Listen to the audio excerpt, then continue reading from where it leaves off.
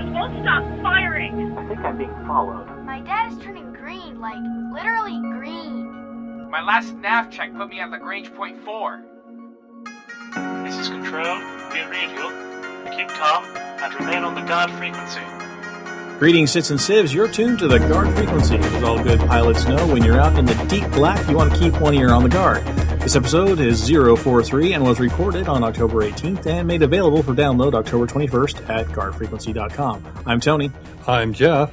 And I'm Lennon. What do we have this week, Lennon? In this week's Squawk Box, we learn about Lockheed Martin's marketing department. In CIG News, we bring you everything that's happening around the UEE, including our weekly crowdfunding update, the latest letter for the chairman, Around the Verse, episode 17, 10 for the chairman 41, and no doubt Tony will have an opinion or two about CitizenCon. In this week's Nuggets for Nuggets, we cover info running and data trading, and finally, we tune into the feedback loop and let you join in on the conversation. Sits and Sieves, we're always on the lookout for talented individuals to come and join the crew here at Guard Frequency. So if you've got the creative itch that needs scratching, we'd love to hear from you. Drop us an email with your experience that you'd like to bring to the table to squawk@guardfrequency.com. Please remember that all positions here at Priority One Productions are voluntary. This is a labor of love, but we do look great on a CV or a resume. We've added a new feature to our website, guardfrequency.com, a donate button. After nearly a year of Clockwork releases, trips to Austin and LA, plans for Manchester, and monthly, bi-weekly detours into lunacy, we're finally confident enough to set the hat on the sidewalk and hope you toss in some loose change. Of course, we're happy to share our labor of love with you each week for free, but it's nice to get the occasional reminder that, hey, you guys love listening to us as much as we love talking to you. We thank everybody that's already chipped in and hope you decide to make a regular contribution. The more support we get, the better show we can make. That takes care of the housekeeping, so let's get to the show and see what's coming through the Squawk Box. Any of you boys seen a carrier around here? Everything's under control. Situation normal. This is Tony. Welcome to the Squawk Box, everyone. So, we here at Guard Frequency frequently have our collective interest piqued by news of exciting technical breakthroughs. So, when Lockheed Martin puts out a press release talking about a new fusion breakthrough, well, we raise a quizzical and interested eyebrow. Then, they say they can provide 100 megawatts of power from a system the size of an overseas shipping container. Well, then we cock our heads to hear a little better. Then they say that the waste products from the system have a 100-year half-life and are safely contained buried by a few feet of dirt. Well, then we sit up and pay attention, sir. Then we remember that this is the same company that brought us the F-35, and we sit back down and go back to whatever it was we were doing before. The latest Lockheed advances are some encouraging experiments in the behavior of magnetic field bottles that would contain the hundreds of millions of degrees plasma cloud required to sustain a fusion reaction. So, yay, plasma containment, but not something really worthy of a 4-minute-long YouTube video, complete with a kickin' dubstep intro and inspirational time-lapse photos of cities lighting up at night. Much like the F-35, the press release and video are long on style and promise, and a long time away from impact and delivery. Now, it all sounds pretty legit. Their design goal is focused around a power plant that would fit aboard a moderately sized naval vessel or haulable behind a semi-trailer for installation in forward bases. Fantastic military applications. And much like radar leading to microwave ovens and military sat-nav leading to GPS in my phone, having Lockheed making grandiose promises to the Pentagon might one day translate into a world-changing technology. But the timing's also a bit suspect, as Aviation Week ran a big article on this project recently, and the release and video are basically a venture capital pitch to other defense and energy companies to share the burden of developing a prototype of this reactor. But while approaching this announcement with all the skepticism due the manufacturer of the world's most expensive, mostly operational 5th-generation fighter, I'm seriously rooting for them to pull this off, because we're all going to be better off if they do. I'm personally waiting for Scorpion to come along with the $35 version of this. They can deliver on time for a hell of a lot cheaper. Yeah, that fits into your car trunk, not into a semi-trailer. Yeah, see? There you go. I subscribe to the channel, by the way, so I saw this quite some time ago. Oh, yeah? Yeah. Was your first impression like, oh my god, they're right on the brink of this, or what, oh my god, they're looking for lots of money from people? My personal belief is I would like to see politics move out of the way of science. The problem with the F-35 program wasn't so much Lockheed Martin, was the political stuff behind it. If you read any, sure. There's a defense contractor in every state, and each of them make a widget that goes into the F-35, so it can't possibly die. I agree with you. I mean, it's not entirely Lockheed Martin's fault that the F-35 is the cluster that it is, but on the fusion stuff, this is way out there, right? I mean, we know how to fly already. That's the thing that we can all, the human race has sort of figured out, but fusion is just way out there. Well, is it though? I mean, there's been a group of scientists working on this problem for decades, 50 years. Yeah. And the thing that gets me is that I wish the transition between theory and actual practice of it was not so bogged down. We didn't need to see another 50 years before this comes to light. That, they can get this without much wrangling or butt kissing or not. This is a defense appropriations process, Jeff. It's all wrangling and butt kissing. The flip side of it is, of course, is that once you have your fat pile of money, you can count on your fat pile of money. But just like radar leading to microwaves and sat-nav military applications leading to GPS, I mean, they invest a bunch of money up front for a defense problem and end up creating civilian solutions. True, but I'm hoping that we don't need another war. I mean, if you take a look at the progress of radar, since you mentioned radar, from the beginning of World War, or the end of World War I to the beginning of World War II, and then how it progressed even further by the end of World War II, there was quite a leap in the technology. Yeah, but it didn't work before World War II started, and by the middle of World War II, it was being used to pick up raids coming over the English Channel. It made it work. I mean, I agree with you, I hope we don't have to have a war to make it work initially, but a nice few $100 million in defense funds could provide a huge boost in the project and maybe get it off of the drawing board and into the real world. Yeah, I mean, the only thing that I'm really majorly skeptical about on this is that from everything that I read about it, they haven't actually published any details on the science behind it. They've basically just claimed, yeah, we can do it.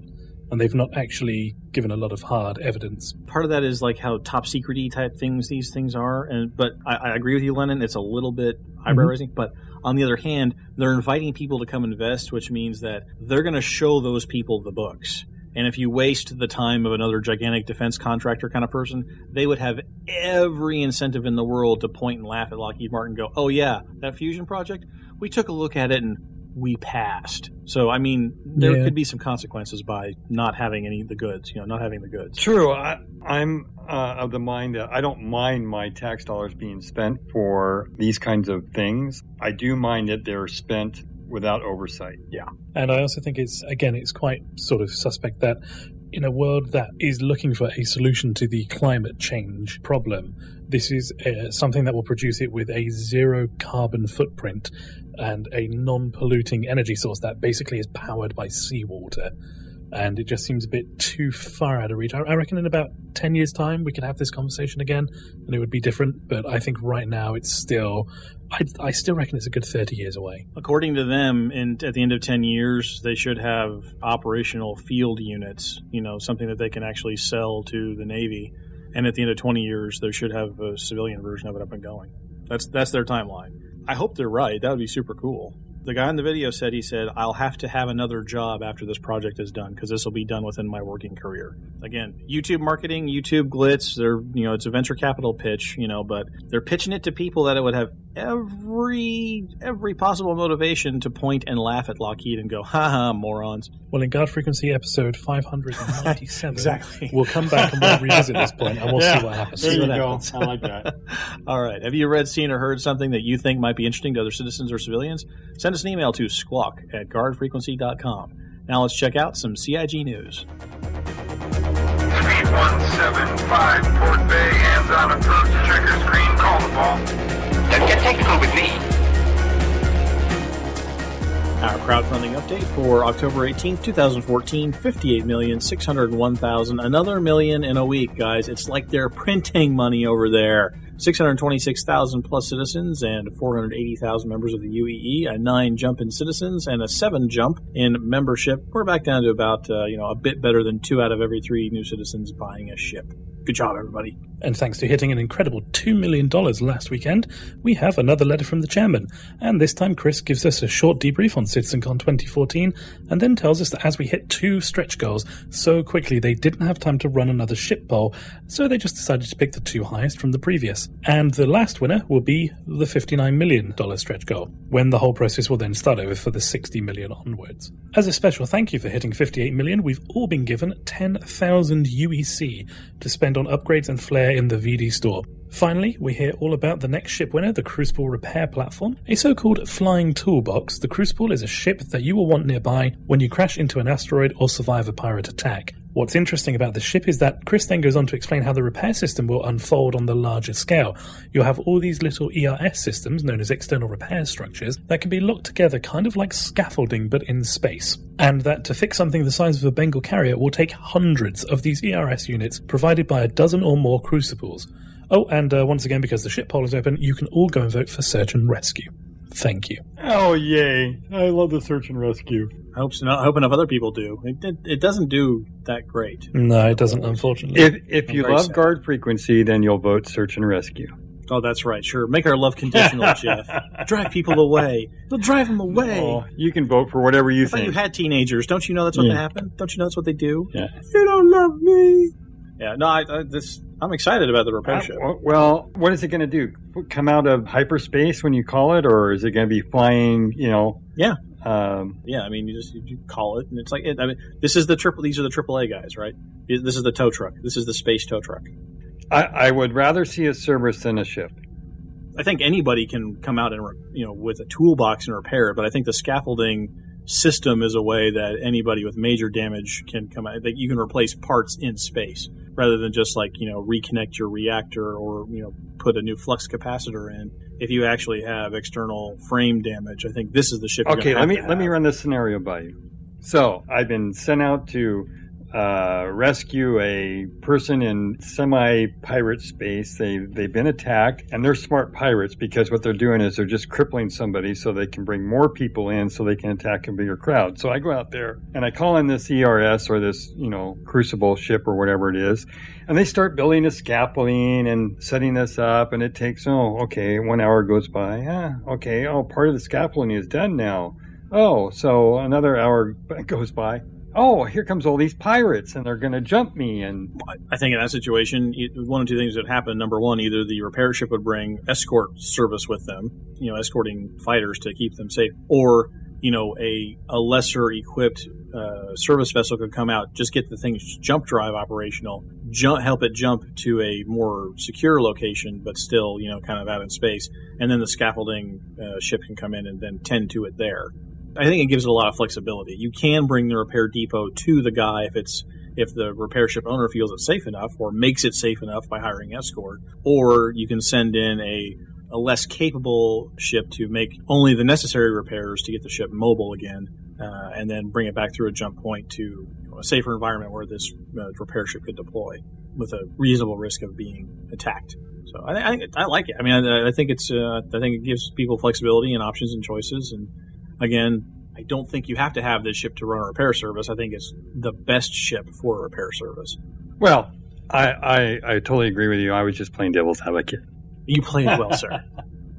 The 17th episode of Around the Verse has been released, bringing us the best of the community and letting us get one step closer to folks making the game. In this episode, we find out that CIG are finalizing art updates for the initial map enlargement, working on additional key bindings and control customizations for 13.2, and the team are waiting to plug the FPS modules in for the capital ship fights.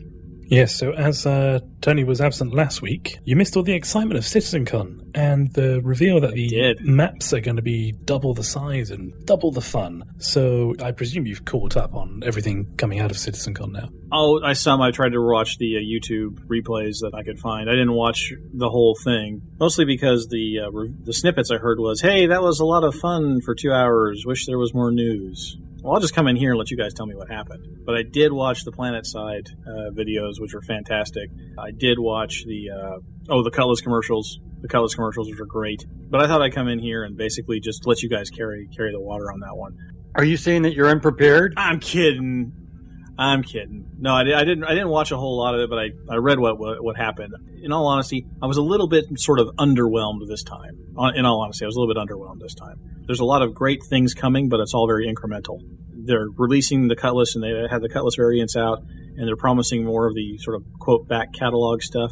But we have to ask the question: where the is the Avenger mission pack, or just the Avenger? I'll just settle for the Avenger. That's kind of missing in action. Do you think we need to remind them? I think we do. I think we just did. If they're listening to the show, they've just been reminded. Tap, tap. I'm hoping that's soon, because I think one of the things they promised was more of those the fill-in. They're going to fill in the roster a little bit more in the coming weeks. The Avenger better be part of that, quite frankly. The Avenger was one of the first things that they sold that wasn't one of the original 5, right? I mean, I'm trying to think back if there was anything else, but the Avenger was, I think, was it not the first one? And that's just been languishing. And Elliot constantly reminds me that I have to rant about it. He's always trying to make me rant about the Avenger. So here you are, Elliot. This one's for you. No, I'm with him on that. I have an Avenger as well, and I would have thought that it was, it's got to be somewhat close to being Arena Commander ready, surely. And that's sort of my problem with the way things are going now, is that they do have the cadence, right? They've got the whole concept ship, lowest price thing, and then it's going to, they'll offer it for sale for the limited time and then re-offer it when it's hangar ready. I mean, I think they have got a good cadence there, but the problem is that in order to make that cycle work, the stuff that's been out there for a long time now has to fit into that new arrangement. So the Avenger as a concept ship is, that never even saw that sort of version, right? It was just a thing that they did a long time ago. Now it's got to fit in with all these other ships into the cadence. It has to wait its turn almost, because there's not a whole lot of new revenue coming in from the Avenger. It's not a thing anymore. You can buy it anytime you want to, and it's not any big splash. So it's not getting, I don't think it's getting as much love. It certainly has fallen down the development schedule as far as I can tell from just sitting outside. And I think that's kind of wrong. The people that have been waiting the longest and been the fans the longest are also having to wait longer for something that they've wanted to fly show up in the universe. The M50, I can see why that might have bumped the Avenger a little bit, just because they want to get the racing mechanic in, and they wanted to have a racing ship ready to go. And the M50 was another early one like the Avenger, but we do need to see the Avenger, and we need to see it quickly. Agreed. Yeah. And also the news from around the verse, like Jeff was saying just then, that the team are now waiting to plug the FPS models in for the capital ship fights. I know that you're really looking forward to the multi-crewed multiplayer action, but what are your thoughts on it not being released until at least middle of next year? That honestly surprises me, mostly because if they're still trying to go for a first quarter release of Squadron 42, that's not going to be a part of it. Multi-crew, multiplayer ships are not going to be a part of the first release of Squadron 42. Yeah, so the multi-crewed multiplayer ship combat is going to be coming out middle of next year, with Squadron 42 Chapter 1 coming out after the release of the multi-crew multiplayer, so probably Q4 2015. Oh, so they've pushed it back. Yes. Almost an entire year. Almost. I seem to have missed that part of the news roundup. Ah, well, it was there. I'm going to go ahead and revisit our earlier prediction about the whole loss of faith thing. Come on.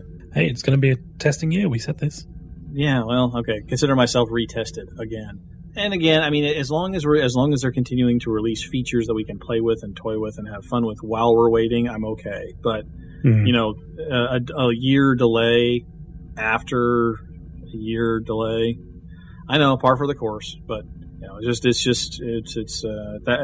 underwhelming for a 2-hour long live cast, which now I'm sort of glad I didn't sit around for, because then that probably would have been sad. I think we can expect Squadron 42 Chapter 1 to also slip to 2016, with Arena Commander 2.0 barely making it in time for Christmas 2015. Yeah, I think we're going to have to adjust our own expectations a little bit and give them longer than CIG is giving themselves. Again, we're all being tested here. We have to remember this. We have to remember this is the year of the testing. Get the schedule as best you can and nail it down. Large subsystems like this are tricky, and there's a lot of dependencies, and there's things that aren't being ironed out as quickly as you'd like. And I'm sure that outside things are throwing them for curves as well. Like Crytek is not exactly as financially stable as perhaps they might like. They might not be getting the same level of support that they thought they might be able to count on when they signed the contracts, et cetera, et cetera. Stuff happens. So we just have to keep that in mind. It's still disappointing to see that the major components, which have been sort of on the whiteboard for a while, pushed back and pushed back again, are indeed being pushed back again. but that's a feature, not a bug of this open development process. But then again, this goes back to the question of what is alpha? What are we actually in it for? Are they going to feature complete with their releases? Do they need to just get it out of the door a bit sooner? Because there's nothing to stop them tweaking a module after it's been released. I mean, look at Arena Commander. That's gone through patch after patch after patch after patch, and they claim it's not actually released yet. It's not got to version 1, but I mean, come on, it's pretty much damn near perfect. You could play it as a standalone game, and you've got a few issues like the Hornets are now like superpowered and all that sort of thing, but that's no different than a round of nerfs on an MMO. That's a balancing issue. It's not a function. Yeah. So maybe this is actually what we're seeing, rather than the alpha list is kind of more like a beta list. So maybe the multiplayer will be available earlier. No, hey, it happened with Arena Commander.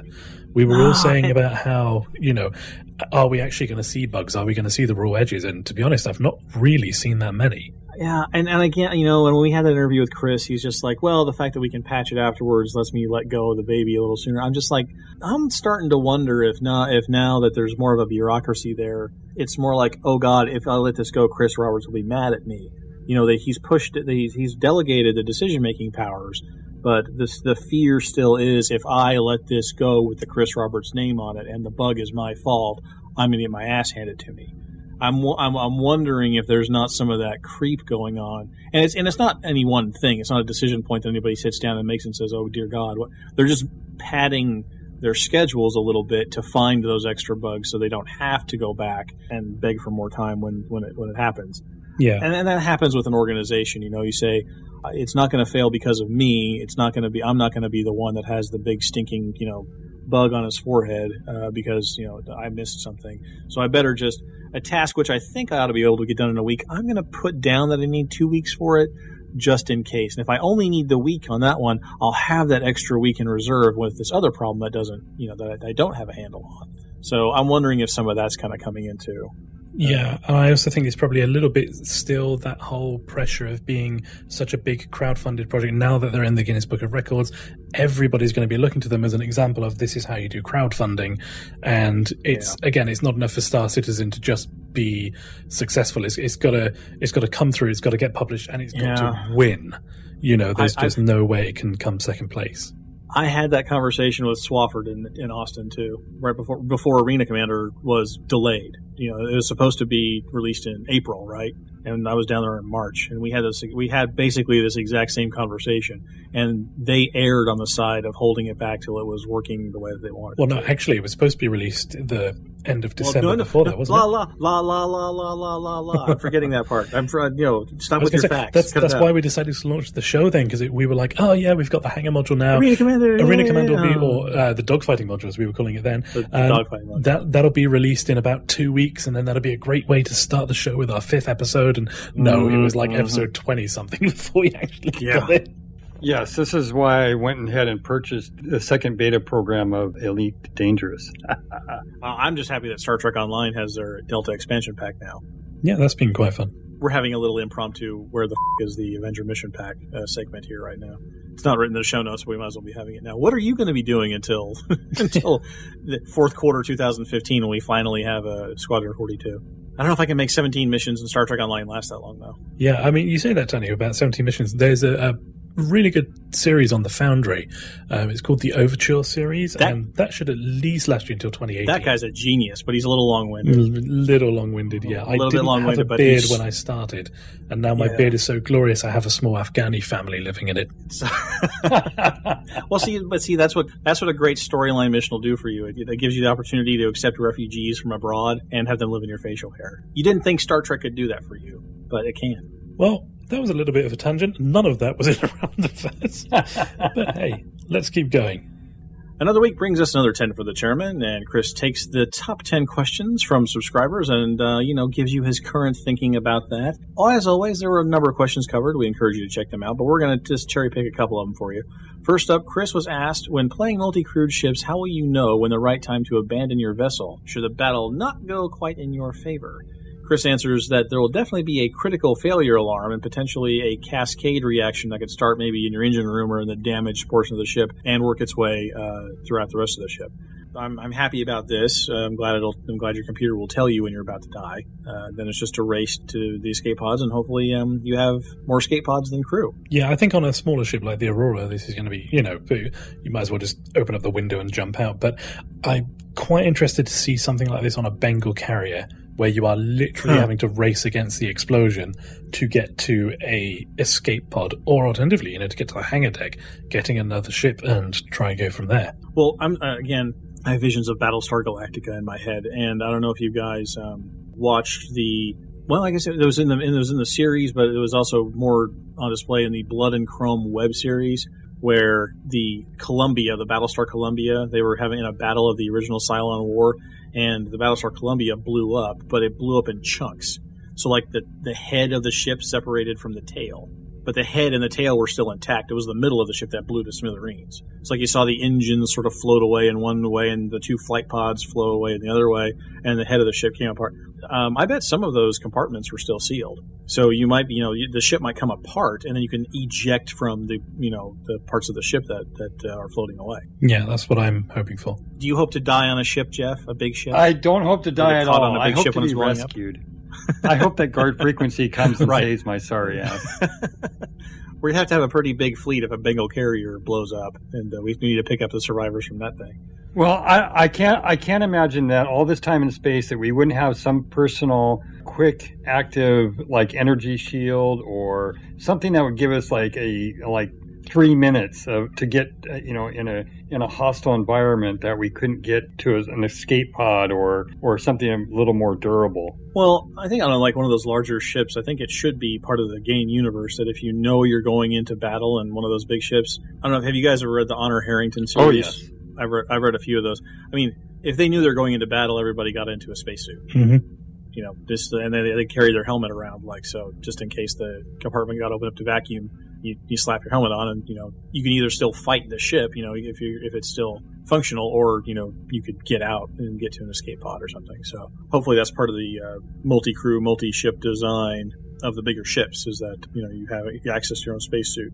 Secondly, Chris was asked if there are any plans for missions that require luxury spaceships like the Phoenix or the 890, and he says, yes, people will rent a yacht to cruise an area of space, transport very important persons. Rich people like nice ships, but rich people are also juicy targets for pirates. Yeah. So that will spawn yet more jobs. Yeah, I wanted to bring this one up because last week Shiv was saying, when he was taking over for you, actually, he was saying that Jeff was complaining that he wanted the passenger liner to go to, of the ships that we wouldn't want to keep. And Justin actually came up with a pretty good concept, which was effectively you have like almost like a meter that you've got to fill, and each whether a maitre d' would be 10 points and a juggler would be 20 points, and it would fill up depending on what type of entertainment you had and all that sort of thing, which would then mean more revenue once you broke through certain barriers. And this is pretty much what Chris has said the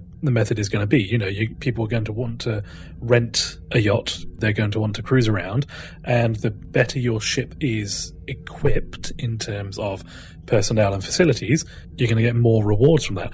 And then Justin did say as well that it would obviously naturally be a really good target for pirates. And yeah, it just sort of came out. So this is just proof, if anything, that CIG really are building the game we're making. Oh no, I just had a terrible thought. What if we're the ones making the delays? Oh, that's true. What if they're listening to us?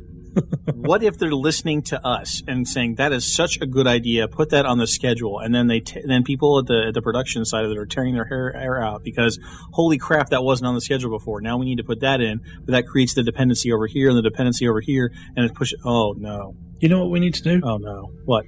We need to release our version of Multicrude Multiplayer by the end of the week. And then stop talking about it. Yeah. We need to put out the feature list at the end of the week and say, all right, CIG, we're done talking about it. This is it. You don't have to add any more features or do anything else to it. Lennon. Okay. You're the real brains of this operation. Yeah. Am I? That's you. What did I do? That's you. Also, we need to mention that Beer for the Beer God's hilarious translations of what the subscribers are actually asking and what Chris said to them on Reddit. We do enjoy that service that Beer for the Beer God provides. So well done, sir. Well done. And that brings us to this week's community question. We just want to know, what side of the morality coin are you planning to play in the verse? Are you going to be always helping out the less fortunate, or discovering how fast your trigger finger can move? Maybe somewhere on the line between citizen and outlaw. Let us know by commenting on this week's show post on guardfrequency.com or over on our show's weekly thread at robertspaceindustriescom. But now it's time for News We Didn't Use.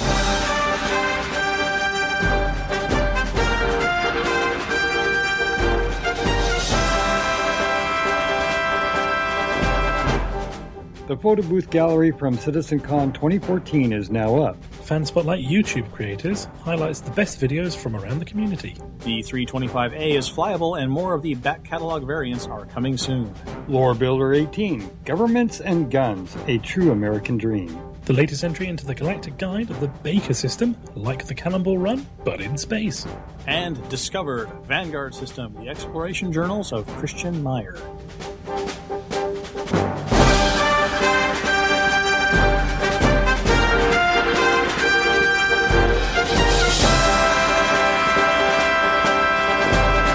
I just wanted to say that Government and Guns, the True American Dream, there's no cheeseburger in there, so, it's short. You're right. Sorry, it was a complete foreigner who wrote these show notes. When I find him, I will make sure you tell that guy if there's not a cheeseburger involved, it can't be the American Dream. Now that we're all caught up with the latest CIG news, let's find out just how valuable data can be in Nuggets for Nuggets. You have all flown before, but you're about to enter a whole new world, so pay attention. That means get on your feet, Nuggets! Greetings, Sits and Sieves, and welcome to Nuggets for Nuggets, where we like to delve into the guts of Star Citizen and give you all the gory details from the inside out. A fair warning up front, though, this game is still in active development, so anything that we say will be subject to change. Now, not all cargo requires a Banu merchantman to transport. The smallest ship could carry cargo more valuable than 10 shiny new store-all containers with the finest spices. Data itself can be a commodity valuable enough to cause the rise and fall of empires, turn an empty system into a thriving center of trade, or turn a family of country hillfolk into wealthy moguls, all from a single piece of information. With so many explorers about the verse, you might think data will be cheap, but knowing where a new jump point resides is only part of the story. Someone has to navigate the jump point. A jump point is a maze of interdimensional tunnels with more twists and turns, more deadly than the scariest of corn mazes. A wrong turn may tear your ship apart. Even correctly navigating a jump point will put you directly into another unknown situation. The system on the other side might be untouched by sentient hands, a brand new set of planets and asteroids with untold riches. Or you've just found a backdoor into a nest of pirates. This might sound terrible, but if you play your cards right, you can get paid for telling them the secret. Just make sure that you can escape. Data trading also involves much more than just jump point locations and asteroid fields rich with sparkling veins of ore. Discovering an organization's mobilization of forces will be valuable to their enemies. Perhaps you have a clue that doesn't make a lot of sense on its own. Maybe there's another clue that will help decode it and reveal a secret. You might also overhear in a bar about a supply and demand of goods and commodities around the verse. You can use all of this to your own advantage, or you can sell the info to a trader who is looking for tips on where to go galaxy trucking. Another option is becoming an info agent, someone who gathers all kinds of info and can broker deals between parties who are buying and selling information. You have to be trusted by both parties, so making strong ties to certain guilds or organizations will limit your opportunities in this area. Most people know better than to shoot the messenger, but being proven untrustworthy at least will cost you income, and angering the wrong parties could have your heir finding themselves with a new hangar in their possession, so make sure your loyalty lies with the quality of your information and not one side or the other. I'm really excited about info running as a mechanic. I think a big part of the game is not knowing anything. I really think that's a huge cornerstone of the design of Star Citizen. You walk in and you are absolutely ignorant, and then it will cost you time and resources and effort and gameplay to find things out. But then all of that becomes valuable, and you can sell that on. Yep.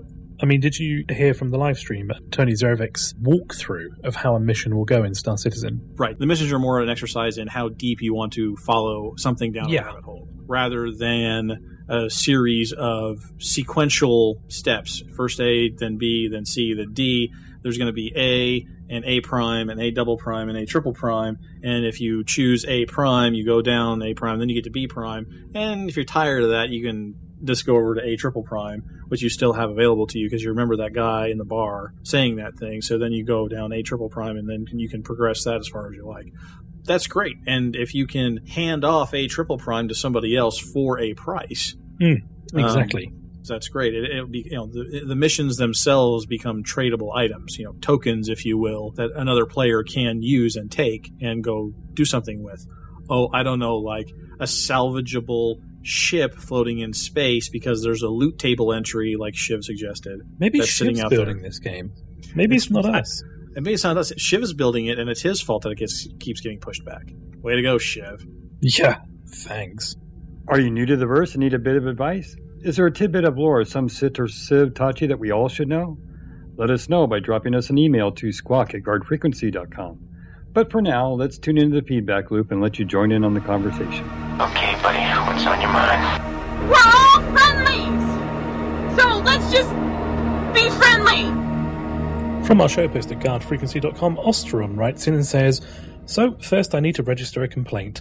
I cannot find documented evidence without listening to a bunch of back episodes, but I'm fairly certain I submitted the Vander Black story as a possible Squawkbook piece several months ago." So he does go on to say some more, but just to address that one point, I have a vague recollection of this as well, Astron, and I am really sorry if you did send it in and we skipped over it at the time. I know a few months back we did change our email provider, and we did end up getting a fair few things lost in the process, so it could well be that you sent it in, but we'll make sure that you've got the credit for sending this in as well. Ostron then goes on to say, "I liked the CitizenCon presentation in general, but I wasn't overly excited about the particulars. At the moment, it seems like I'm going to be playing this game solo, and very few of the current features are catered to solo players. Related to that, I'm not primarily in this for the combat, but all of the discussion around non-combat professions, other than the cargo hauling, has been in the context of these huge ships, so we have no idea how or if individual players will operate in these professions, for example, mining, exploration, and salvage. The bright spots, though, were the Cutlass commercial and the opening of the Arena Commander ships for everyone. I don't own a Hornet, so I've been playing Vandal Swarm in a 300i or an Aurora. Taking a Hornet in there now just feels like cheating." Told you, it is. The Hornet is like butter. If you use a mouse and keyboard, or a trackball and keyboard, good times. Yeah, just regarding the solo play and the mining, I can remember there was something in a 10 for the chairman, and I'll try and dig it out and put it in the show notes.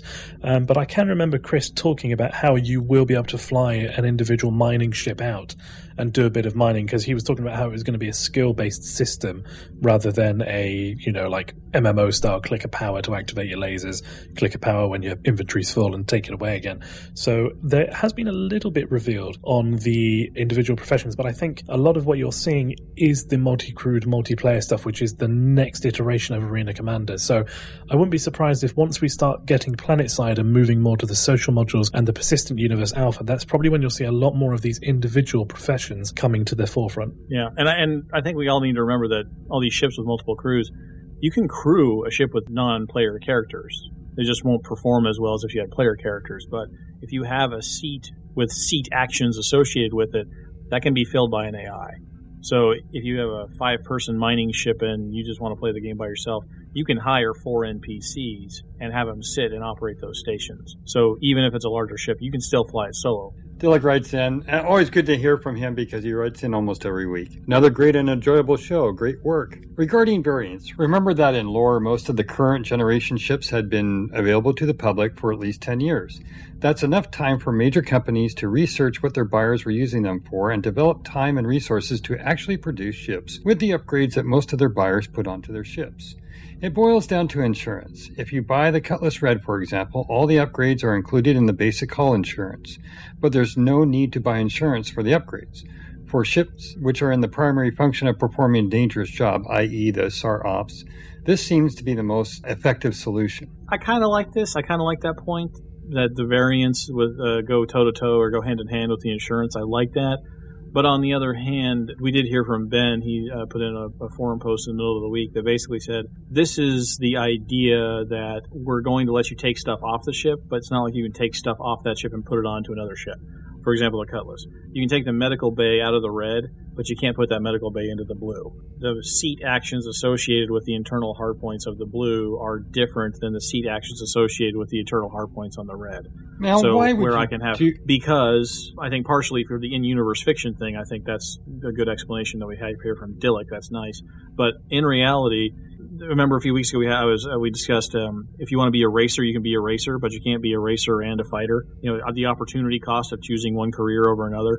The more variants you sell, the more ships, the wider the array of choices you can offer somebody when they want to specialize. But what that means is that the more choices you also exclude somebody from playing unless they pony up additional money. It's a good marketing and business strategy, both from the standpoint of saying we're offering you more choice, but that also says we're excluding you from being able to do multiple things with one choice. If you'd like to come back and make another choice and pay us another bunch of money at some point, feel free. But for now, when you buy that ship, that's the role you're going to be assuming. Unless you want to just be a regular old cargo ship, you strip out the internal seats, load it up with crates, and you're good to go. I'm sorry. I've got a 350R now, which I upgraded from the 325A, which was supposed to be a super fast interdictor. I have guns. I have missile racks. Yes, it races, but I certainly can go out and blow crap up. Sure.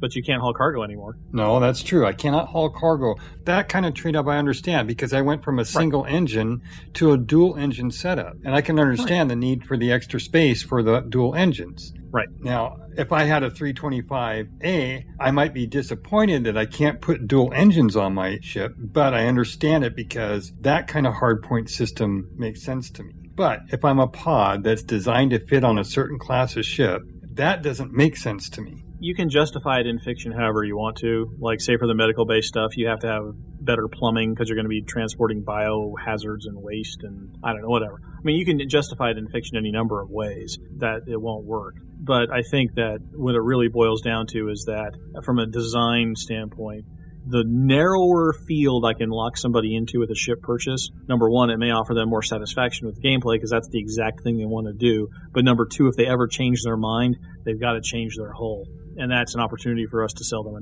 another different ship. And just like Star Trek Online, what sells in Star Citizen is going to be the ships. That's what's going to sell. Not upgrades, not costumes. Ships are what's going to be one to sell. If this concept sale pipeline idea has shown us anything, is that people buy ships.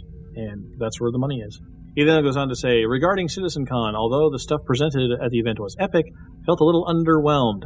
Other cons have been so packed with content that in comparison, this one, although awesome, kind of fell short. Yeah, like I said, I didn't watch the whole live stream. I was out of town, but I got that sense from reading the summaries. So I'm going to agree with you.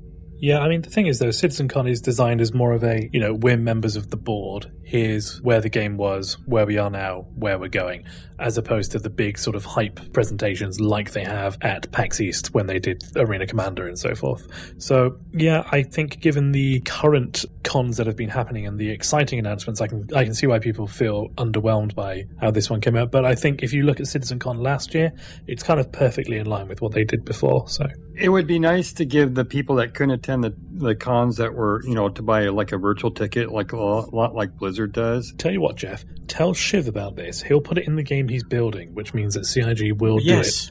Yes, exactly. And Sean Newboy writes in, say, a wonderful show, everyone. From Squawk at guardfrequency.com, Zerlo writes in, hey guys, episode 42 was great, but it's a shame you couldn't celebrate that number with a Manchester studio report frowny face. I know. What disappoints me is that he didn't say episode 42 is great, but I'm so sad Tony wasn't there. Oh, well, Tony, you're not as loved as you think you are. I'm not as loved as a putative visit to Manchester. I don't know, read between the lines here, because what he's effectively saying was episode 42 was great, but it's a shame that Lennon was there and not in Manchester. Oh, boy.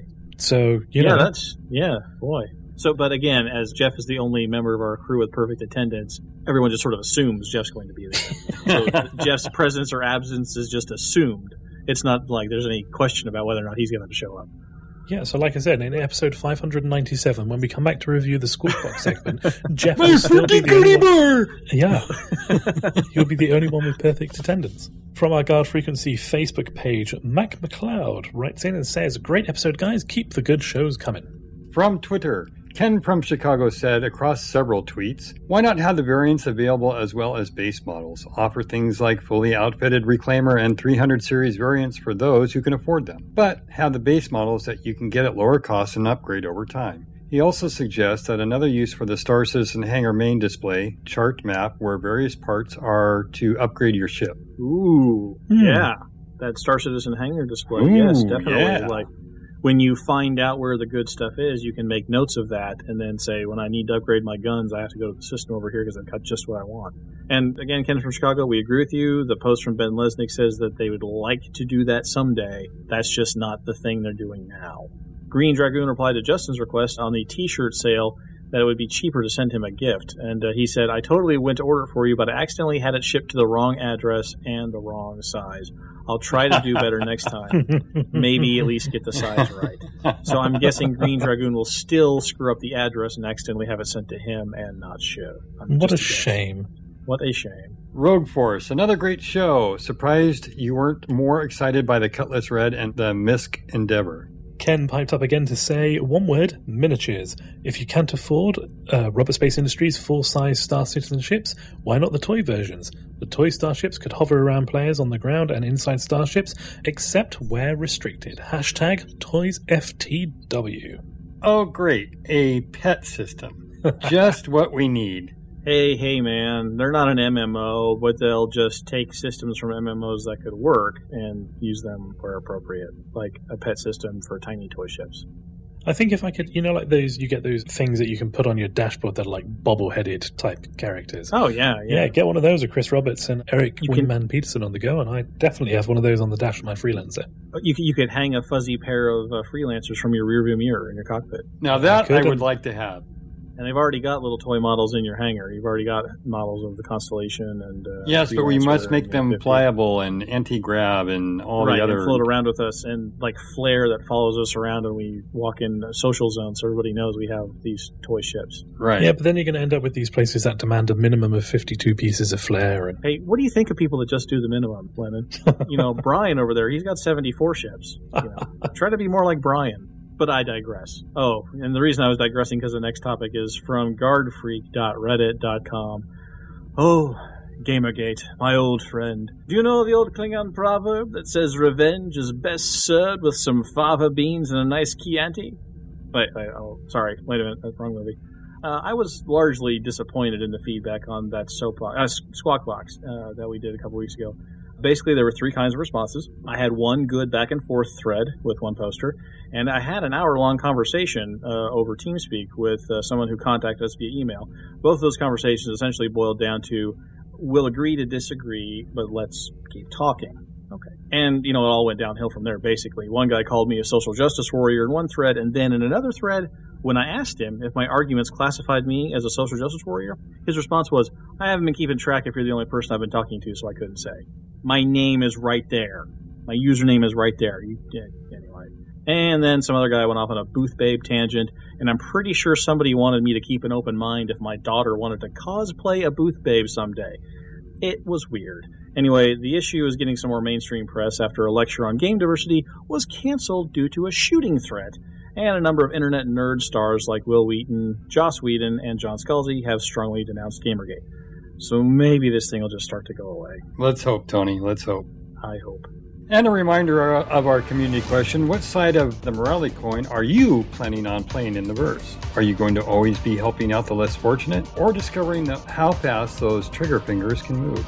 Maybe somewhere on the line between citizen and outlaw? Let us know by commenting on this week's show post over at guardfrequency.com or over on our show's weekly thread at robertspaceindustries.com. So, how was the show? Should we keep going as is, or is it time that we released our variants?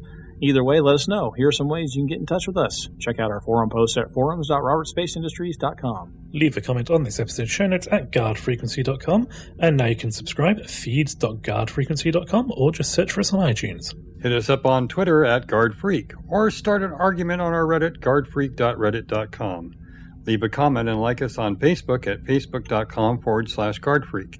And if you're lucky, I might just butcher your name live on the air. And if you're old school like us, well, shoot us an email to squawk@guardfrequency.com. Your feedback is an important part of what we do, so take a minute and tell us what's on your mind.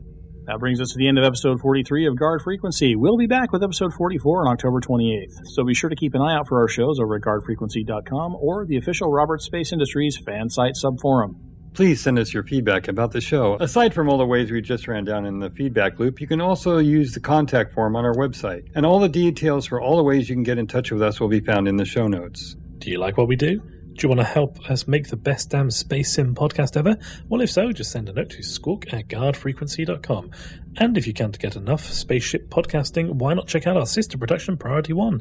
They cover Star Trek Online and the greatest Star Trek universe. Just go to PriorityOnePodcast.com. Are you looking for a friendly wingman or two? Check out our organization Guard Frequency Response at the official RSI website, robertspaceindustriescom/org/guardfreak. And if you're not doing anything Saturday nights, then you should join us live here over at guardfrequency.com/live. We'll start recording around 8 p.m. Central, and that's Sundays at 2 a.m. GMT. We'd like to thank the entire team at Guard Frequency and Priority One Network. Thanks to our community manager, Justin Chivalry Being Lowmaster, our artist, Simon Trolton Edwards, and our assistant audio engineer, Michael Duncan. Thanks to our syndication partner, The Base, and special thanks to Ronald Jenkins for his permission to use his music in our show. Visit ronaldjenkins.com for more of his work. But above all, we especially want to thank you folks for tuning in. If no one's listening out there, the deep black gets pretty lonely. Reduce thrust. 102-330, Carol 15. Squawk 7700. Stay on the guard.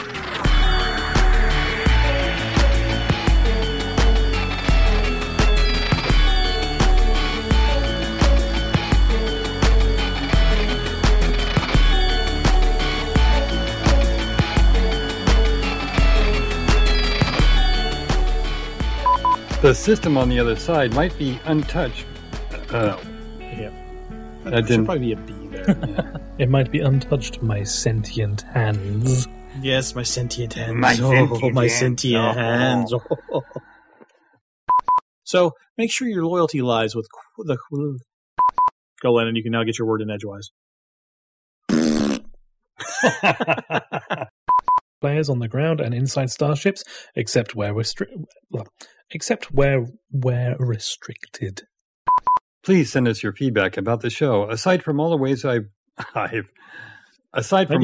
ran down all the ways in the show notes. Me. It's all about me. La-di-da. Step away from the scotch. Aside from all... We'd like to thank the entire team at Guard Frequency and Priority One Network. Thanks to our community manager, Justin Chivalry Being Lowmaster, our artist, Justin Chivalry Being Lowmaster, and our audio assistant, Justin Chivalry Being Lowmaster. Catering provided by Justin Chivalry Being Lowmaster. And finally, craft services. Wait, that is catering. Okay. Thanks to our syndication partner, Justin Chivalry Being Lowmaster, and special thanks to Justin Chivalry Being Lowmaster for his permission to use his music in our show. Visit JustinChivalryBeingLowmaster.com for more as well. But above all, we especially want to thank Justin Chivalry Being Lowmaster. So, yay, plasma containment! But not something really worthy of a 4-minute-long YouTube video complete with a kickin' dubstep intro and inspirational time-lapse photos of cities lighting up at night. I think there are people talking in the background again. I'm going to do the last bit. Okay, now there's more people talking in the background. Hello, no donuts. Who want? Nobody wants donuts? Is that what I'm hearing back there? I'm hearing a lot of people saying no donuts for me. Now somebody adorable is coming over to give me a hug. Say hello to everybody. Say good night. Hello, everyone. Say good night. She's shy. Okay. Out.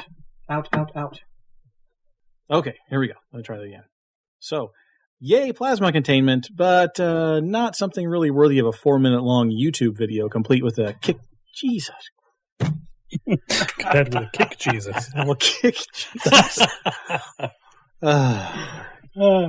That was a door slamming. The blooper reel is going to be so good. So there was a door slamming there. So I think what I'm going to interpret that is a sign that the offending urchin is now hopefully in her bedroom. Complete with a kick Jesus. Yeah, complete with a kick Jesus. Okay. So, yay, plasma containment, but not something really worthy of a 4-minute... Yeah. Tony. Yeah. Sorry, I just wanted you to do that again just because why not? Jesus. I love you, Lennon. Do you want me to kick? You want me to kick? You want to do another kick Jesus for you? Okay. But while I'm approaching this announcement with all the skepticism,